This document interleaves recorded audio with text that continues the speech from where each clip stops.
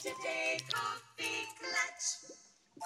It is indeed the Saturday Coffee Clutch with Heather Lofthouse and yours truly. And Heather, today is the third anniversary of one of the worst events in American history, one of the really not only saddest, but one of the real most tragic. And what amazes me is how confused so many people are, particularly if they call themselves Republicans. And of course, what you're talking about is January 6th. That was 3 years ago when it originally happened. It feels like yesterday and forever ago at the same time. And it was an insurrection. It was clearly an insurrection, storming but of the Capitol. 70% of Republicans today, which is actually more than last year, 70% believe that the election was stolen from Donald Trump. And over a third of Republicans believe, according to the polls, that the FBI were involved in the insurrection. Many of them don't believe it was even an insurrection. But this floor, so 70%, was it always 70%? Has this changed? This feels like even more than when it happened 3 years ago. Yeah, well, we don't have good data on right after it happened. But last year it was closer to 65%.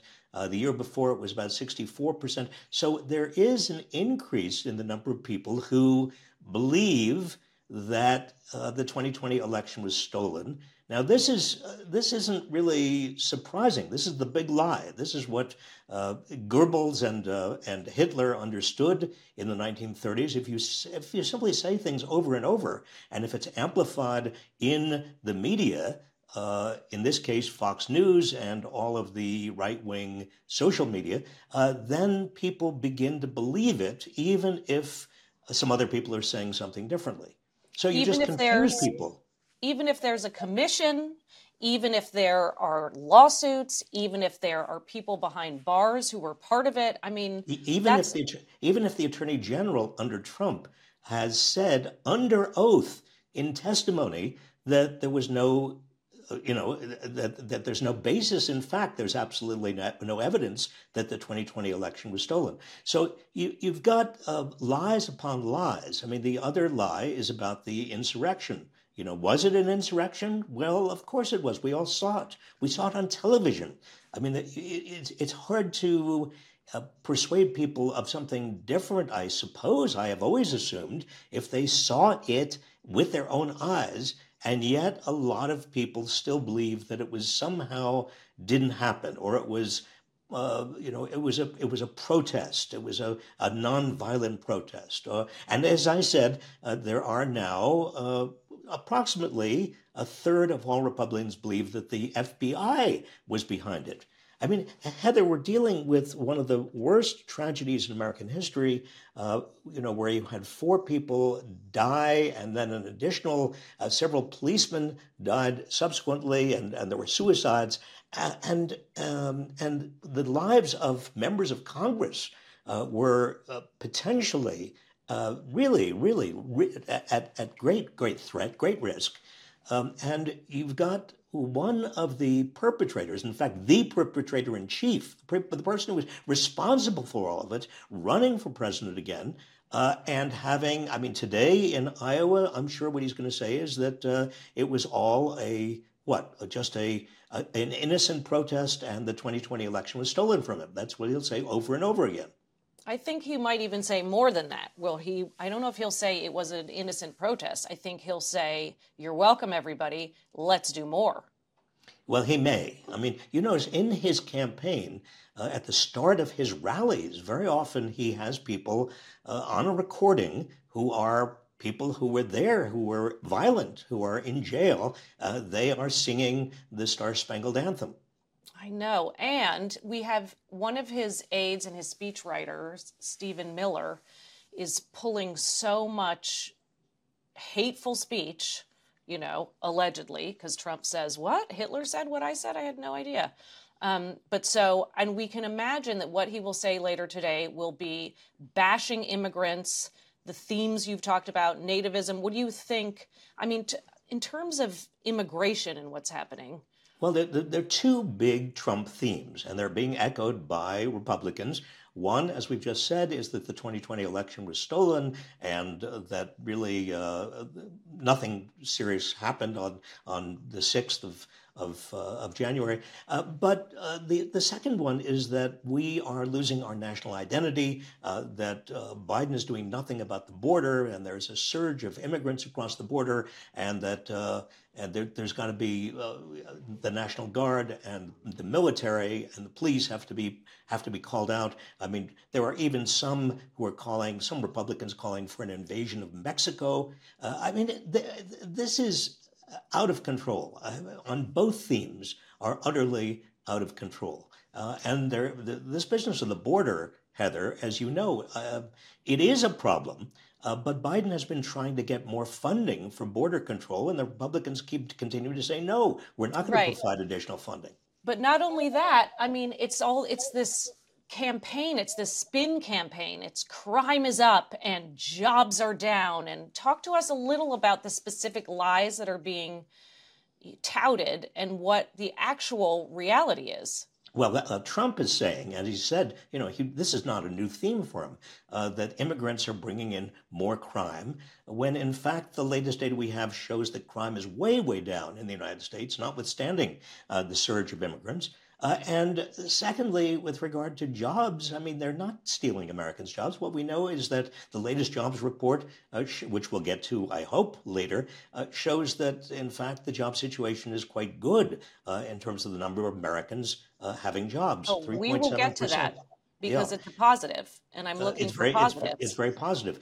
So that, all of these issues are being kind of demagogued by Trump and by other Republicans. I mean, and some of them are counter to each other. They're a drag on unemployment. They're stealing our job. Like it doesn't even all. I mean, of course, it doesn't all make sense together. But it's so horrific, and it's the way this country has come together through immigration, and now we're doing. I mean, it's such an old trick, right? It's an old of course. And the fact is that our population is aging, and we probably need more immigrants in terms of just doing all the jobs that need to be done over the next 10, 15, 20 years. I mean, look, immigration does need to be reformed. Let's be clear. There ought to be more legalized, standardized ways for people to get into the country. But all of the lies about it makes it harder to reform immigration because it becomes such a political football. I remember not that many years ago, Democrats and Republicans were close together to coming up with immigration reform. And it was about legalizing and standardizing.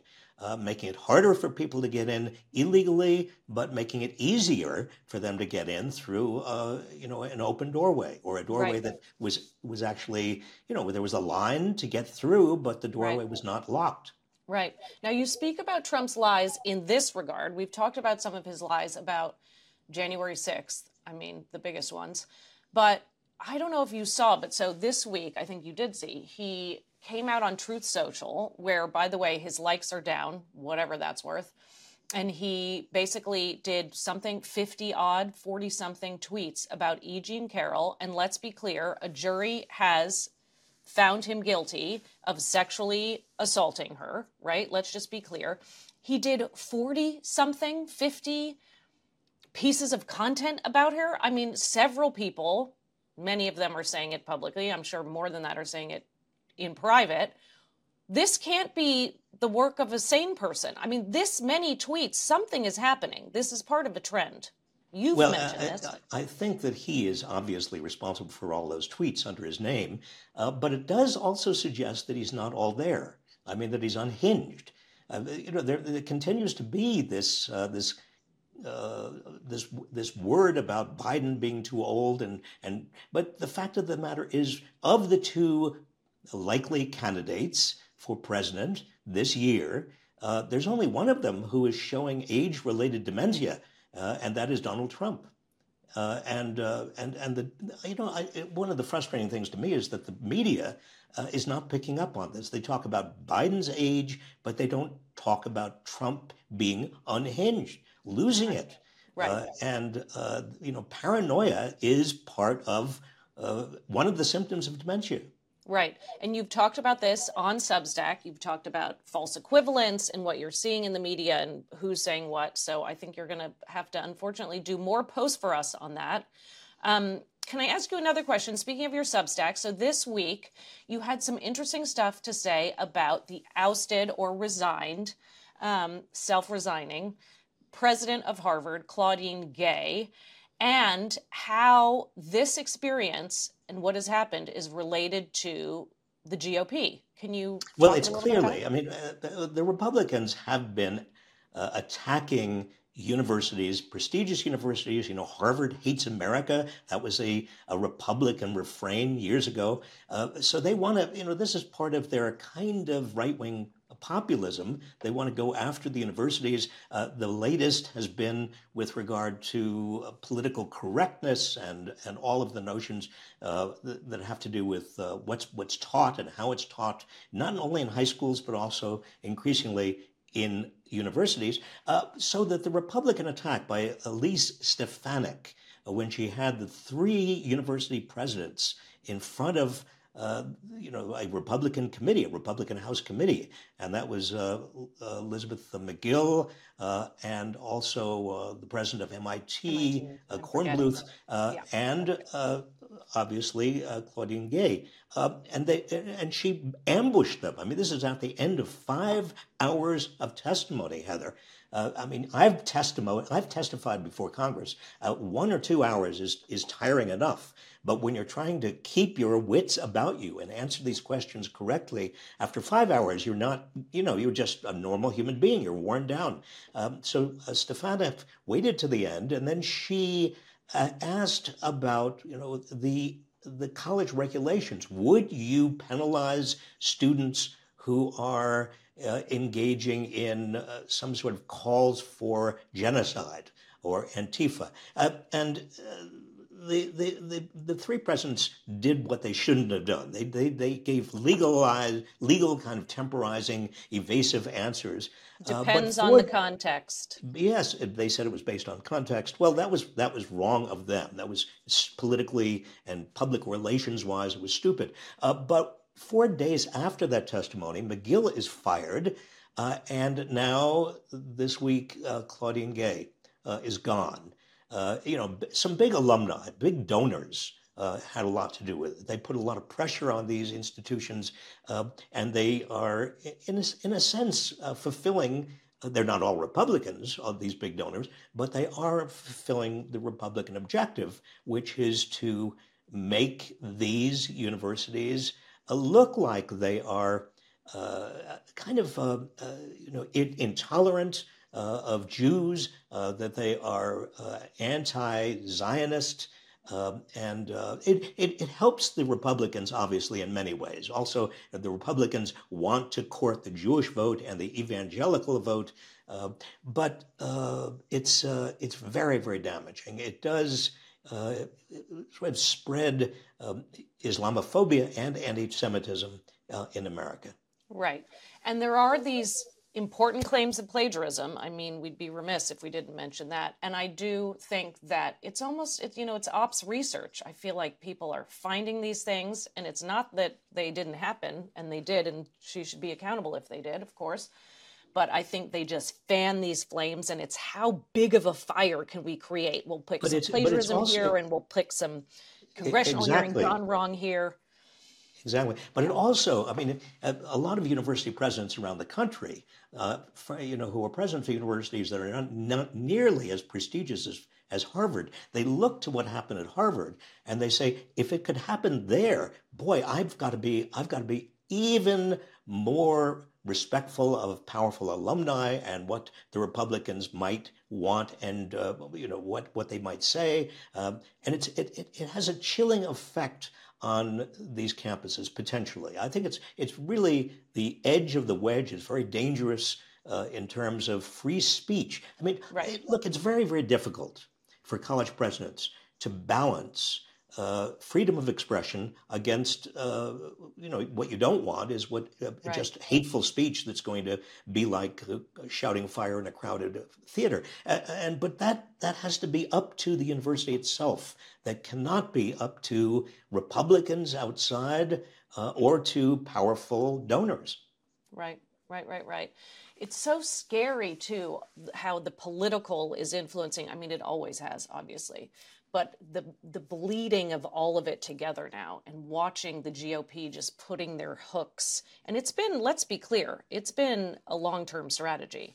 Whether we're talking about overturning Roe, I mean, it is, but it's really scary to watch. Michael and I on our team at Inequality Media Civic Action the other day, we were saying we've got to do everything we can and get out the vote. And we were talking about young people, and we coined this phrase, which was, FOMO, fear of missing out. And we said we can't on November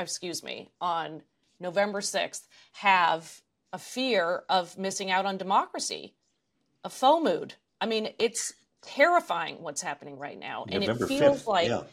we're just seeing democracy at the brink. Well, everything we've been talking about is related to this, and the kind of weaponization of the university and what's happening in the university, the weaponization of every aspect of the media, the weaponization of the judiciary. Trump it's not what I've keep on saying is that Trump is the culmination of years, and this is what you were saying, Heather, a moment ago. Trump is the culmination of years of this kind of buildup of intolerance and nativism and xenophobia and maliciousness, malicious bigotry. A lot of it, again, going back to Eugene Carroll, a lot of it has to do with misogyny, hate of women. That's one of the hallmarks of fascism historically. Right. It's all related together. And I think the only way we're ever going to hold Trump accountable at the end of the day is the election of 2024. Yeah. He's got to be defeated, and he's got to be defeated big time. I keep thinking back to that one video we found of you from 1994, where you're saying, we're all watching this happen, people, and inequality is, adding to what's happening. So, well, I wish I weren't so prescient at that time, but I did start to worry, as I said in 1994 in that speech, that widening inequality created the conditions in which some people were going to be susceptible to a demagogue coming along and blaming immigrants and blaming others and blaming women for the anxiety that a lot of ordinary Americans felt. I know, it was the kindling. Ugh. Well, so I think we should talk about the jobs report, because it is so incredibly positive, relatively speaking, and even not relatively speaking, darn it. So do you want to tell us about the numbers that came out yesterday, please? Yeah, well, again, they defied a lot of predictions. This jobs recovery continues to be very, very strong. Over 200,000 jobs, or around 200,000 jobs, unemployment staying at 3.7%.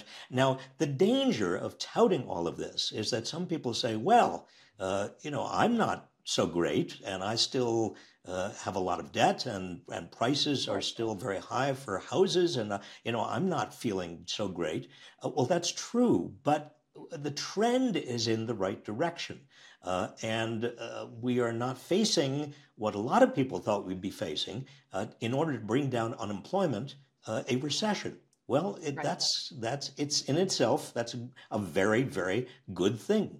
Right. And importantly, we always have to ask, compared to what? So let's compare it to what Trump has lied about in terms of his presidential record.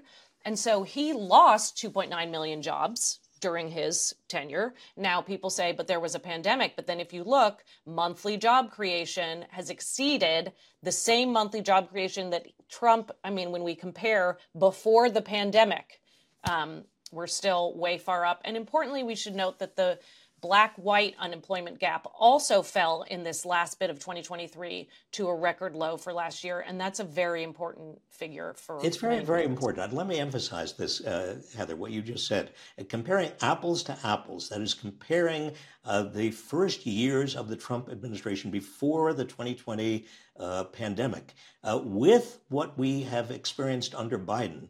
We have a much healthier economy, much better job growth under Biden. We had actually job losses under Trump. And Biden's investment strategy, the big investments, the CHIPS Act and infrastructure and all of the investments in non-fossil fuels, they are actually helping create jobs. And they're helping create jobs across the country. This is a big deal. So we made it through the first week of 2024. We did. I'm not Are sure. you ready? I mean, how many more weeks do we have of this? I mean, I think they're 52 weeks in a year, last time I checked. So 51. And But I mean, but this was just a nano week. I mean, it was just a nothing week, right? You've said when Congress is back next week, when do you think it's going to ramp up? This was just a well, we're teaser. almost exactly 10 months before the election today. Almost exactly 10 months. Right. And it's going to ramp up very, very fast because if you just look at the calendar and put into the calendar all of the primary dates, all of the dates having to do with Trump's, what we know now about Trump's trials and tribulations, and all of the other events that are going to take place. I mean, even Trump's Republican House members, who are in the vast majority. I mean, the Republicans in the House now have a majority by 2 over the Democrats. They are threatening to hold back funding for Ukraine. They are already holding back funding for Ukraine, and they're threatening to close the government down again. I know. And we have third-party candidates popping up everywhere. It's going to be a hell of a ride, and unfortunately, it's not going to be fun. I wish I could say. Maybe you'll get us Coffee Klatch branded seatbelts to wear for this. Well, do you want an over the shoulder, or just an old school waist one? No, we're going to need everything. Everything we can have to stay in place. But also, it's going to be very important to focus our eyes on the prize, which is maintaining our democracy. I mean, that's what really is all about. And not only maintaining democracy, but in enriching it and making democracy work better. That's what we have got to hold on to. That's our legacy for the future. Okay, with that, I'll play our outro and we will see people in a week. And I'm going to hold on to the jobs report numbers. Well, I am going to hold on to them too. And Heather, you look great. You seem great. Please. You are just doing a fabulous job at Inequality Media Civic Action. Thank you for saying that. You look rested and good. Well, I'm glad I look grateful that to you way. for helping us. I must sound as anxious as I feel going into this new year, but I'm going to try to do more exercising and calm down. Everybody out there, you have a very great week and get you calm down and get some rest. And we'll see you next week.